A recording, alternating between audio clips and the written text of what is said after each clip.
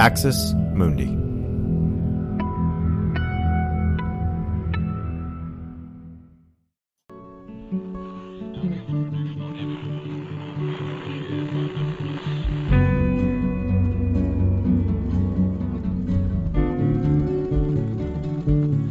Welcome to Straight White American Jesus. My name is Brad Onishi, Associate Professor of Religious Studies, Skidmore College, and here with my co-host.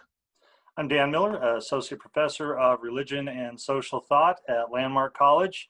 Brad, it's good to see you. It's another slow, trivial news week with nothing to report and nothing going on in our personal lives impinging on reality or anything else. So I hope you're well.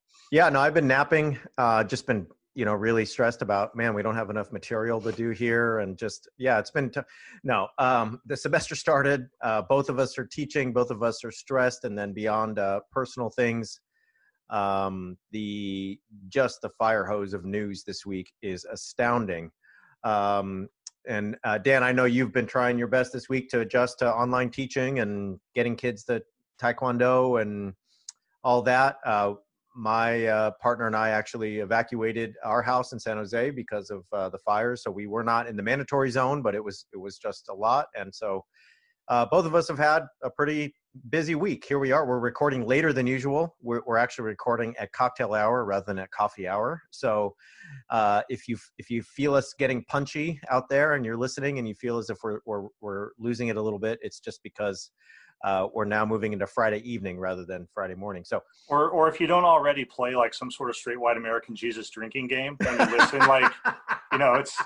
it's past 5 o'clock when we're recording. So whenever you're listening to this, it counts. It's fine. Just take up your drink and go to it. A hint is that the Falwells will be back, but we'll get to that. Well, one thing I've learned over the last month, Dan, is that if you and I wanted something to happen, we should just get on this show for 3 weeks and be like, well, that's coming to an end. Okay. And then that thing will exist forevermore in your timeline and include ever more sordid details about sex lives and voyeurism and other things. So we will get there. Let's start in Kenosha, Wisconsin. Early this week, a man named Jacob Blake was shot in the back 7 times. African-American man. He was helping to break up a fight. Police were called. He under sort of complex circumstances, apparently, did not want to talk to the police. He was not under arrest, et cetera, et cetera. Anyway, he shot 7 times in the back. This, of course, leads to protests. It leads to an uprising. When someone is shot in the back, when an African-American man, especially is shot in the back, there's going to be protest. At the protest, a couple days later, a boy who's been named, so I'm going to name him because he's been named throughout the media world. So I'm not this is not something that's not being done and is not ubiquitous at this point. So this person, Kyle Rittenhouse, who's a 17-year-old person from Antioch, Illinois, was in Kenosha. And Kenosha is about halfway, friends, between Chicago and Milwaukee. So if you need to picture it.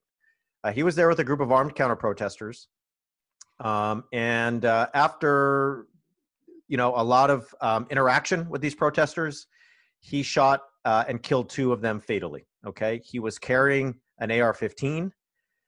He was seen afterward flagging down policemen to tell them what he had done.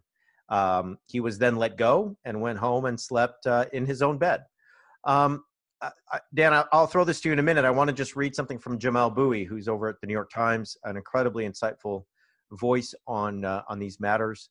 And he says this: the most revealing thing to happen in conservative politics this week did not involve the Republican National Convention, at least not directly. Instead, it took place in Kenosha, Wisconsin, in the aftermath of a shooting Tuesday night that killed 2 people and wounded a 3rd.